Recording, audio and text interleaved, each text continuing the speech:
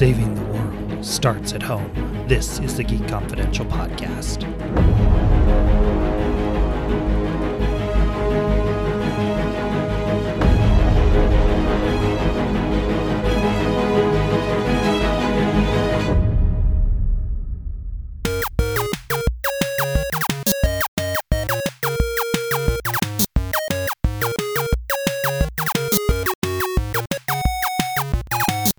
Welcome to the Geek Confidential podcast. My name is Luke Kerr. Joining me today to discuss everything Superman and Lois from the first two episodes is Mo Walker. Welcome, Mo. Glad to be here and talking soups. Right? It feels so weird. We've gone so long without a CW superhero show that wasn't a repeat from HBO Max. I'm really looking forward to this discussion because I like Tyler Hoechlin as Superman when he first cameoed on Supergirl. He wasn't initially what I envisioned for a Superman because for me, I had watched him in Teen Wolf, and in Teen Wolf, I don't know if it was camera angles or whatever, but he always seemed super short to me in Teen Wolf. When he became Superman on Supergirl, they did enough cinematography where he was so far away that a lot of times you couldn't really tell his height because he was flying, or they did the big wide shots where the team was all together, like in the crossovers and things. And so when he got onto when Superman and Lois premiered, I was like, he seems really taller, much taller than I remember him to being. Did he have a growth spurt? And I'm like, this is a grown man. He can't have a growth spurt. So I had to Google his height, and it turned out that he was actually 6 foot. And I was like, he's been 6 foot all this time? I did not know this, but that's sort of a sidetrack to our discussion today. Superman and Lois stars Tyler Hoechlin as Clark Kent, Elizabeth Tulloch as Lois Lane. Their two children are Jordan Kent and Jonathan Kent, played by Alex Garfin and Jordan Elsis, respectively. What did you think of the pilot? What did you think of just the overall feeling you got from watching it before we dive into the characters?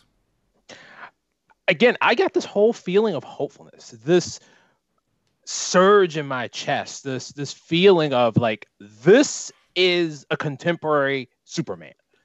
This is our new generation of what people probably felt with the Christopher Reeve films, but for me and you, Luke. Right. And so that this I just felt joy, just pure unadulterated joy throughout that pilot. I think that it was a very lean pilot. I think that for instance, the introduction of Clark Kent's backstory, it was very condensed.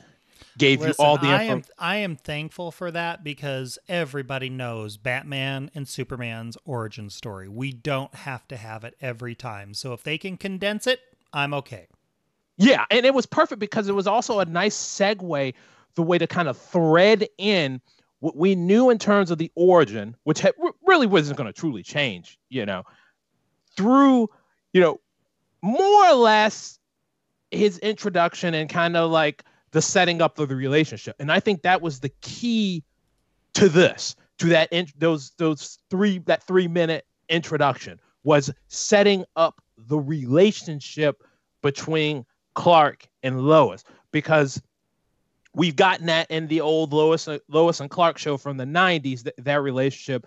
We got a little bit of a taste of it with their appearances on Supergirl, but we've kind of filled in the gaps. And we've also so remember, they've kind of had to adjust things a little bit in terms of maybe the timeline of their relationship because of the crisis.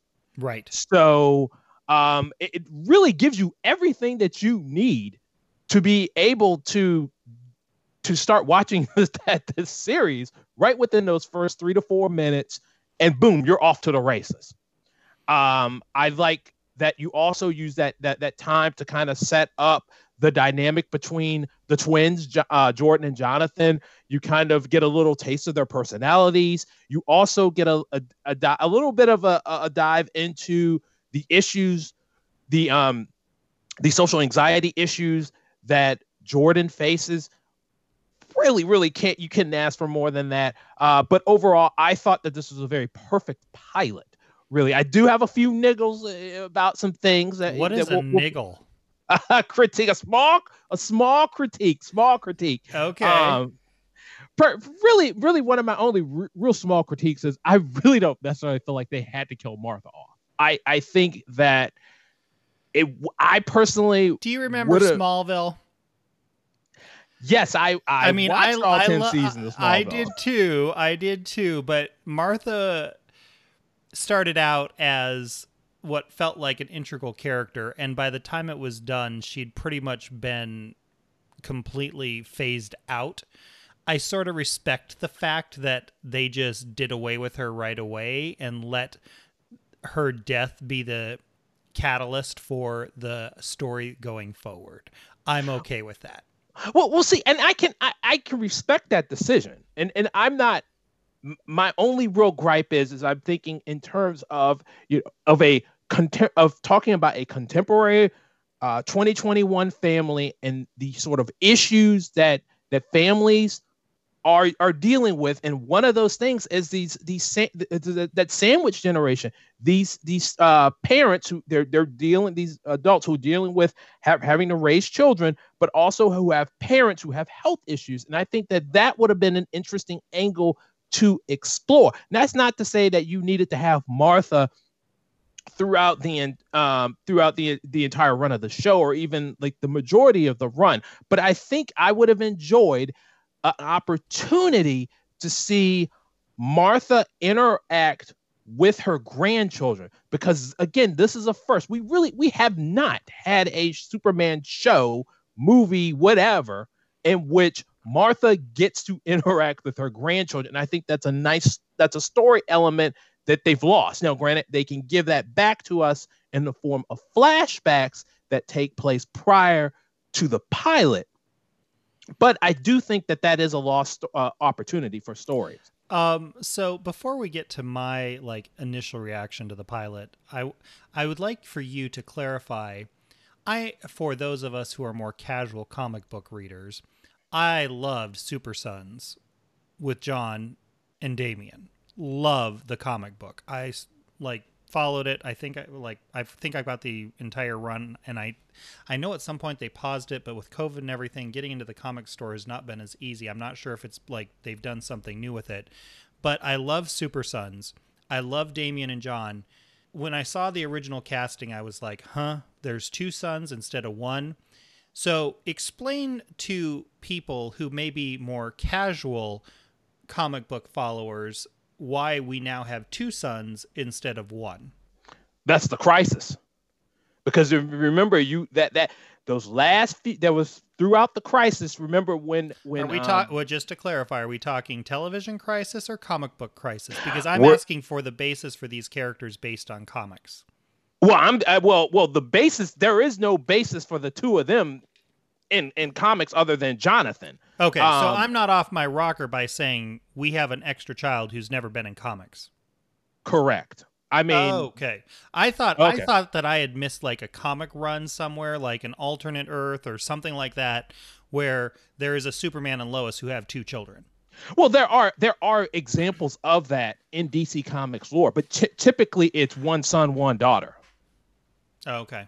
Okay. But with this, again, the basis of this version, it stems from the crisis why we have twins now instead of one child. But I do want to slide in there what you mentioned about Super Sons, and in terms of additional Super Sons comics. Now there has been a digital first Super Sons comic that has been coming out since COVID, and I know that what DC typically does is they'll have the digital, they'll offer it online first, and then they'll do a print edition. So I'm positive, I'm fairly certain that the current Super Sons comic has already a print version of that has already started rolling out. If not, the original Super Sons, which is what I was referring to, ended, correct? That original series, yeah. Yes, that series you were thinking about. I love those two characters, Damian and John, as the good and the dark. I loved it, but I digress. I will only say that I really wanted a Super Sons TV show, and now I'm not sure if I can get one. My first impressions of the pilot was the CW superheroes have finally grown up. Everything about this episode felt to me like it had the weight and importance of the movies. This was not like the pilot did not feel like this series is going to become episode of the week. It did not feel like we're going to get weird aliens and like it did not feel like we're going to get distracted by subplots for the side characters. Maybe that's because the cast right now is so lean, with it being primarily just Clark and Lois, and Lois's father, who is played by Dylan Walsh, General Sam Lane. Dylan Walsh, I loved him in Nip Tuck, and he is a fantastic actor. But I love the idea that in this series, the entire family is in on it, basically from the get-go, from day one, or from episode 1, and it's not this giant secret for Lois's dad to find out that Clark is Superman. I love that element, and I was happy that the boys find out within the first 2 episodes about him being Superman as well. I feel like there's a progression going on at the CW. That sort of started with Stargirl. Stargirl can sort of be episode of the week, but it has a bigger arc that makes it so it doesn't feel that way, even though it's a teen show. And this now is the adult version of that. When Flash first premiered, I loved The Flash because it made me feel like I was reading a really fun comic. Arrow was never really my cup of tea, but I watched it because I liked the original cast and I was intrigued. But it just became, for me, the CW's Arrow version of Batman. Oliver Queen was basically Bruce Wayne, but Oliver Queen for all intent and purposes, in my opinion. Yeah. I mean, when you start, Luke, I'm going to say to your point, sorry if I interrupted you, but, when you start dumping in Ra's al Ghul, right, and Talia, right, so I love The Flash. I enjoyed Arrow. The Legends of Tomorrow are a little bit like they're a bit of a roller coaster because some seasons can just be fantastic and some seasons can be terrible. Supergirl never actually found a strong thread after its first season. And if you just go down the series, they all sort of fit that Flash model. With the exception of Arrow, which predates it, they all sort of, after Flash, fit the Flash model. This Superman does not fit the Flash model, and I love it. Well, yeah, obviously, yeah, that's one of the reasons why I love Superman and Lois too. It breaks that mold. But I will want to point out that Black Lightning, really, I think that arc started. And I should say there, I was not referring to Black Lightning because until the crossover event, Black Lightning was not in the Arrowverse. So I'm referring to everything that took place in those shows. I do think you are right with Black Lightning in terms of it being completely independent. Like when it first premiered, because it was independent and not part of the universe, they definitely took risks. They definitely did creative things with Black Lightning. But they only ended up bringing that in through Crisis, whereas Superman and Lois is part of the Arrowverse from the beginning. Well, not necessarily, because remember when Supergirl first started, it was on CBS and set on an alternate Earth, and it just so happened that Barry met Kara, and they started going back and forth. You can't tell me. It started on an alternate Earth, but they had the Barry crossover almost immediately. Which to me basically says it's part of the Arrowverse, whether it's on the same realm. I'm talking Arrowverse in terms of shows, not actual realms. Okay. Okay. And I see. And so this is where you and I differ a little bit because I'm thinking in terms of production styles and storytelling styles. You don't think And that Supergirl has the exact same type of production style as The Flash? oh, no. It definitely does. It's plug and play. It literally is. I'm saying that my argument is that we started to see this growing up, this evolution of moving a little bit away from that Flash style of plug and play, because again, like you said, Arrow was its own thing initially, but then it essentially set up the mold that the Flash literally, and pardon the pun, ran with. We got Supergirl, we got Legends. When you get to Black Lightning, again, part of that is that because it was set on an alternate Earth, but we did see some of those storytelling elements that we get with those other CW Arrowverse shows. But in terms of the storytelling, the family dynamic that we have from Jump, I see more in terms of that model relationship wise. In terms of the relationships, the production, I start to see more similarities with Black Lightning to Superman and Lois, and really see that that's when that evolution kind of occurred. Stargirl, really, like you said, up the stakes because of the way it's filmed. And I think that what, and I realize that we're digressing from Superman and Lois, but I think what it is that the DC shows in the Arrowverse have finally perfected what it means to be family on their shows. Yeah.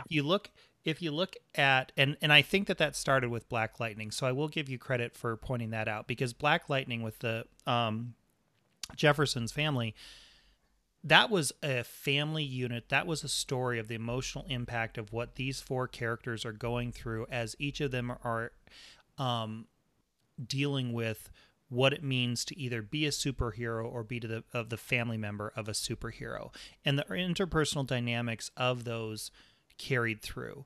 Whereas on Arrow, Oliver Queen was there, but his mom was gotten rid of for a while. Speedy was around, but there was always something going on between her and Oliver where it never really felt like family.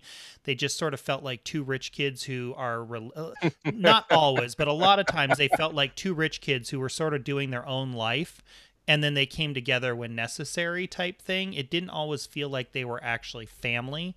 Yeah. The most that you actually get a family feeling, ironically, would be on The Flash with the team. Like they have like what I think started as sort of like a germination of a seed on The Flash with the family dynamic that built up around Barry, Iris, and the rest of their team has now evolved across the shows. But I think that Black Lightning, not being an Arrowverse show, was the first show that really nailed it. And then Stargirl saw that dynamic and built on it. And now the evolution has us where we're at Superman and Lois. And the pilot was pretty much flawless for me. I would give it 5 out of 5. I enjoyed it that much. So one of the other things that I think, and I go back to a production standpoint on Superman and Lois that I find really intriguing, and is the use of these outdoor shots, and I'm wondering, is that like a COVID thing?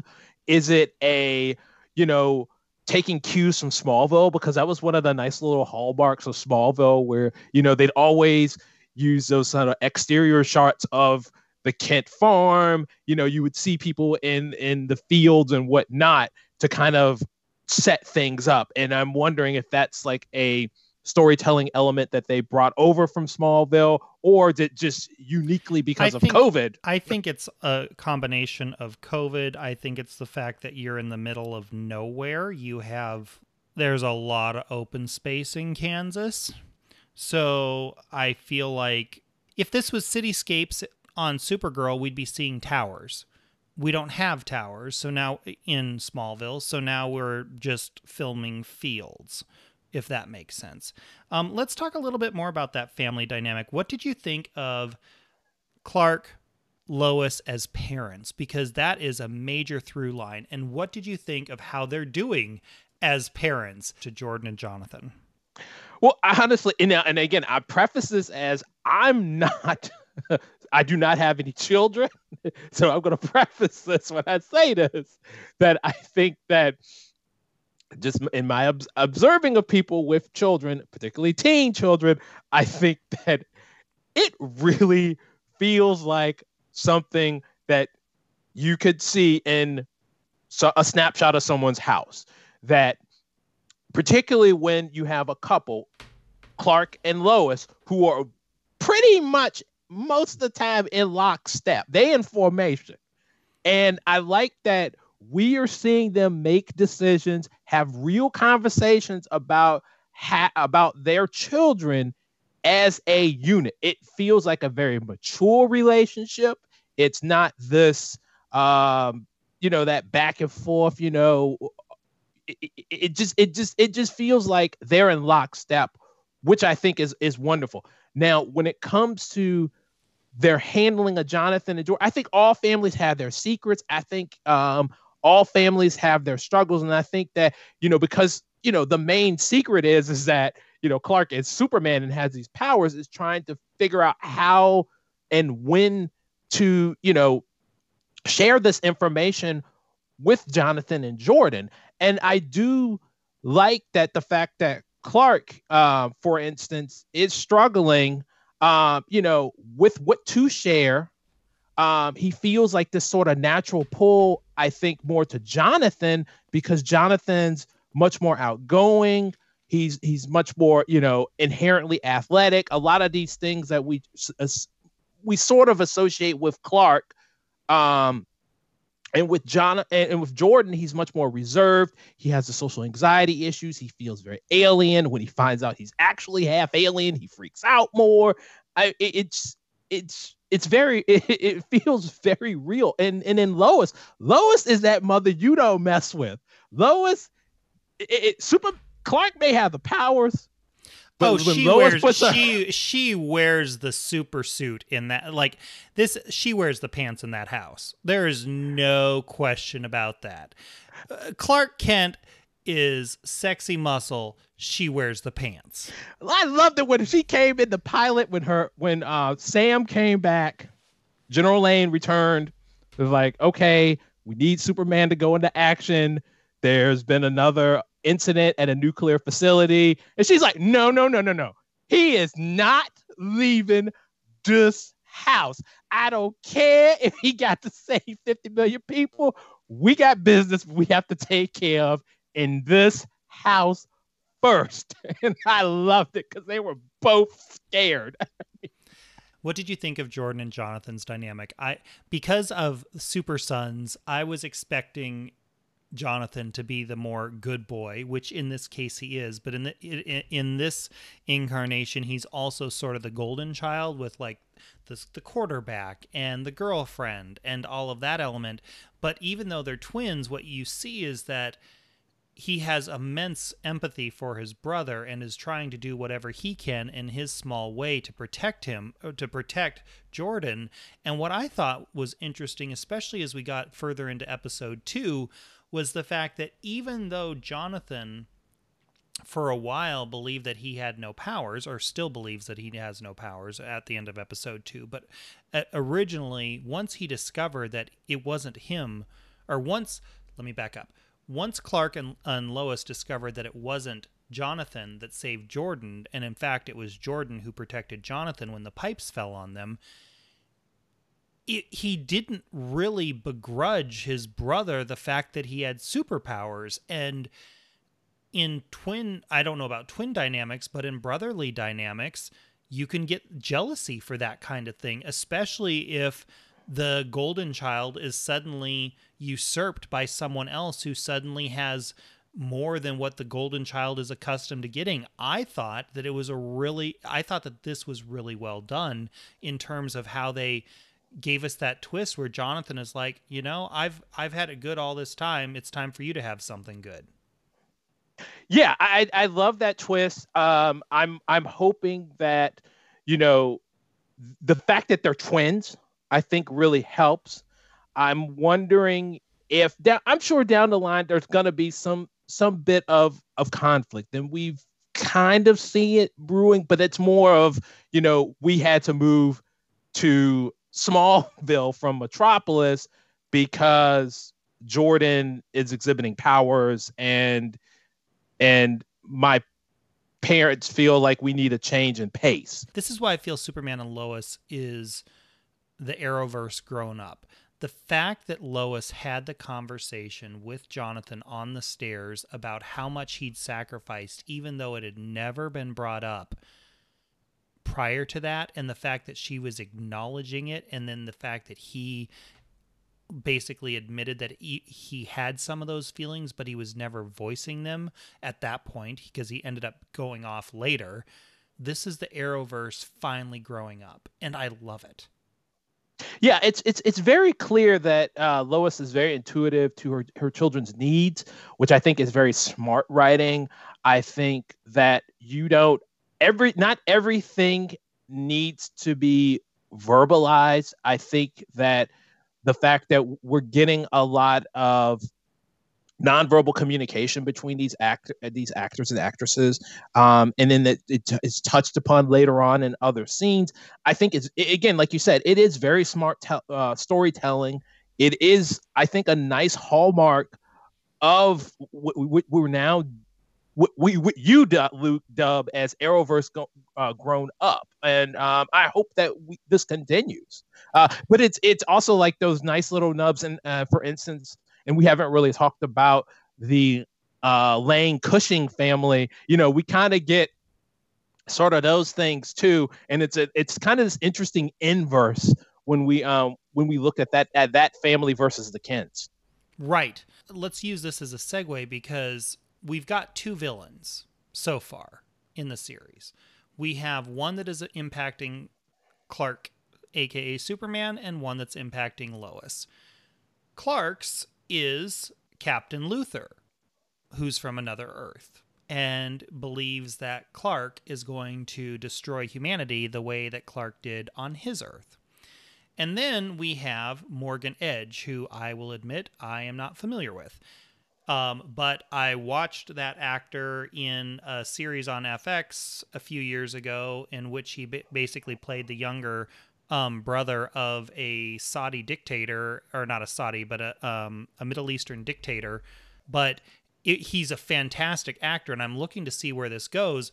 But Lois, by the end of episode 2, because her story is written by him, because he owns the paper that she writes for, she gives her resignation and goes to work for the local Smallville paper and is now going to be sniffing out stories for the Smallville paper.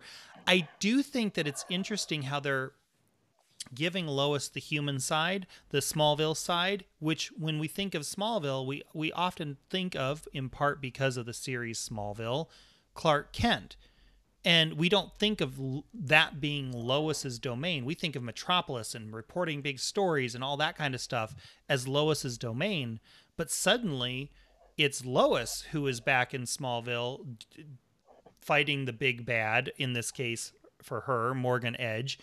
And Clark is the one who's away a lot. So what are you thinking of these two villains? Well, okay, so so this is not the first Morgan Edge we've gotten in the quote-unquote Arrowverse, or we could even call this the post-Arrowverse era.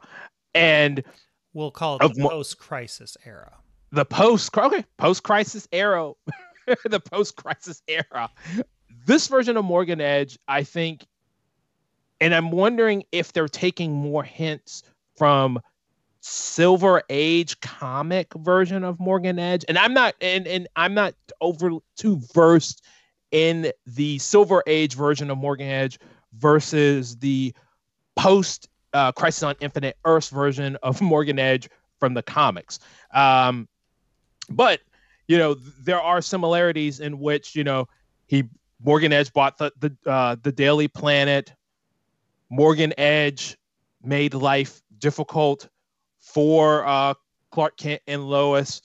What I do find interesting in this version of Morgan Edge is that why Smallville? I mean, is it is there something that he knows possibly about Clark, and that's why he's targeting Smallville, or is it just happens to be that Smallville is just ripe for the picking? From episode 2, it sounds like he's one of these investors who comes in and basically strips all the value out of a mine or out of the community where the mine is based. Yeah. I mean, based on episode 2 in that town hall meeting, Smallville just happens to have mines.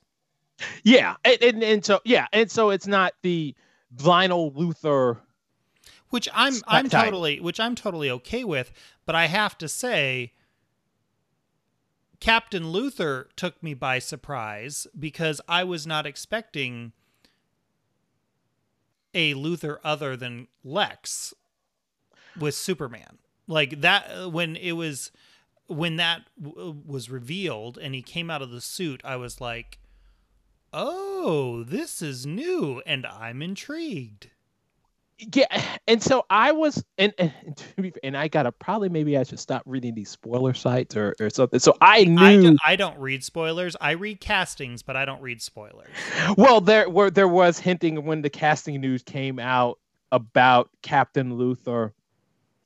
They were calling him the Stranger. So it probably I should have not put on my Lois Lane hat and dig a little digging to find out, but I'm pleasantly surprised with this take on Luthor. It does make me wonder what's going on with the Lex Luthor from Supergirl. I was going to say the fact that we're going to have 2 Luthors, because they haven't called him Lex, right? They just call him Captain. They've only called him Captain Luthor or just Luthor. They haven't called him Lex. So we're not really certain what his backstory is. And for all we know, a good twist on this is he could be the son of Lex Luthor. We don't know. I mean, we just know he is a Luthor. And all that entails. So I'm reserving judgment. I kind of don't have any sort of expectations about his backstory. I'm not overly worried about the two Luthors on this Earth, because again, we don't know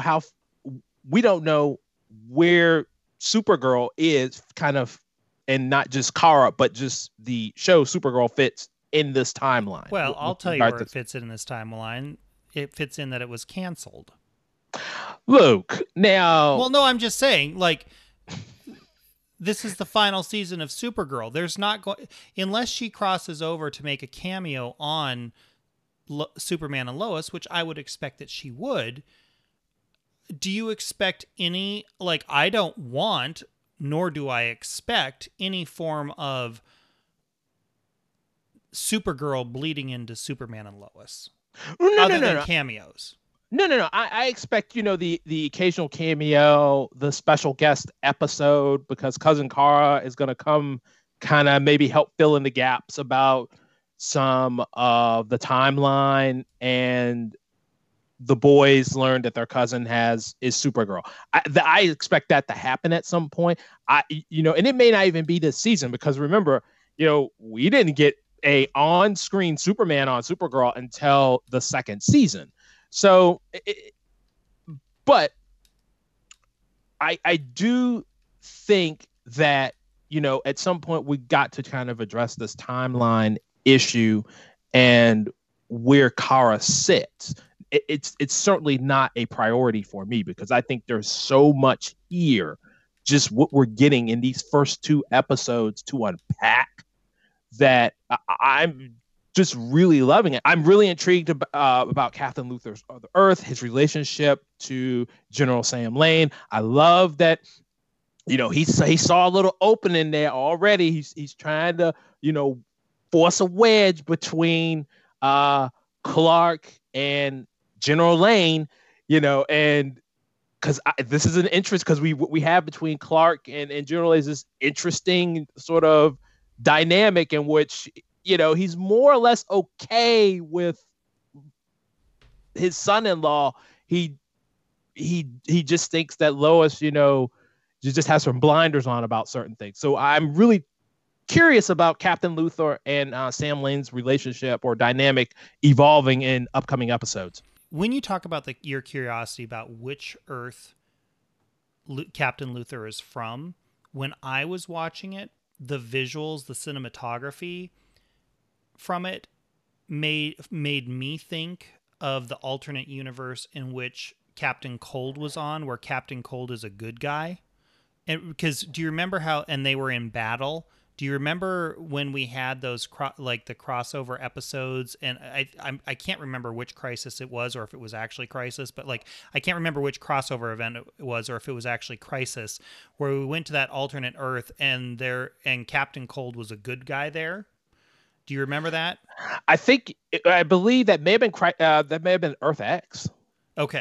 Earth X. So when I saw Captain Luthor's Clark in the black Superman suit, that Earth is immediately where my mind went to. I don't know if that's the case, but that's where my mind went to, because in a world where a Luthor is the good person would also be the world in which Captain Cold is a good person.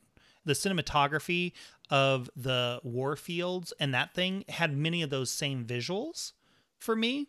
And so that's what I immediately asked, and that's why I was going to actually ask if you thought that was where it was. But for me, that's what my impression was when I saw it. And I was going to say it could very well be an updated version, because again, we're post-Crisis, so it could be an updated version of that Earth. Alternate. If all the worlds have been merged, he could just be having memories of the original one, you know.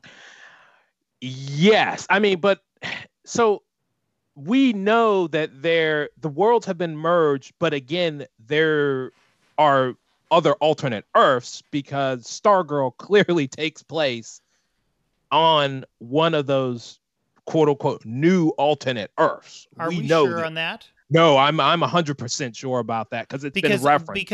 Well, the reason why I asked that is because after the Crisis event, you know how they said that they all merged, and then after they said they all merged, we got that flash of worlds that apparently didn't merge that included the Teen Titans? Like, the Teen Titans and Doom Patrol were basically the two Earths where it seemed like they didn't merge. And I thought that those were the only two. Well, and then Stargirl is on an alternate Earth as well, because in the recent casting news for Stargirl, we're going to get the Flash's version of Jay Garrick visiting her Earth and establishing himself as a member of that Justice Society. Entertainment Weekly had dropped that nugget a little while ago. So Stargirl is definitely on another Earth. And then with this, it's just, they can use Crisis to retool just about anything. I mean, it's clear as day they've done it for Superman and Lois. But it just disappoints me that after everything we went through with all those Earths and how they said that they were going to condense it, for us to now be having a whole bunch of Earths again, like, why overcomplicate it? It's meta. It's very meta. It's very DC Comics. I know it is, but you know how many problems DC Comics has had over the years trying to fix their many mistakes? I feel like we're going down that path again. So as we wrap this up, what are your final thoughts on Superman and Lois episode 1 and 2? Overall, I think that if you're just looking at both episodes together, I think this is a wonderful setup. It's clear if you are a lapsed sort of CW Arrowverse viewer, you should be watching this show. I think that you get enough information in that pilot. You don't need to worry about the Crisis. You don't need to worry about those other shows. You don't need to worry about what's going on with Supergirl. You get all the information you need in that pilot. The second episode carries the ball a little bit further, deepens the relationships. I'm intrigued by the Lang Cushing household. We got a peek into that household a little bit more in episode 2.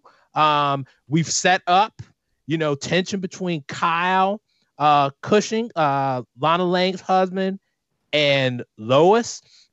that I see will play out throughout the season. I'm curious to see Jordan and Jonathan settle more into Smallville life and what that means for the two of them. I'm all in. Out of 5 stars. I would honestly, because of that little niggle with Martha, I have to give it a 4.75. I have never heard of a niggle until today, and now I've heard it more times in one setting than I have in my entire life. I have heard of a quibble, though, so maybe your niggle is my quibble. It is a quibble. They are. It's the same thing. Okay. As I said earlier, I love the pilot. I love the second episode. For me, this is the Arrowverse grown up, and I give it 5 out of 5. I highly recommend it. If you're looking for something that is not going to be, at least in the first 2 episodes, your villain, your crazy creature of the week that you have to somehow top every single time, which is what Flash has fallen into its trap, this is the show that you want to watch. This feels like something...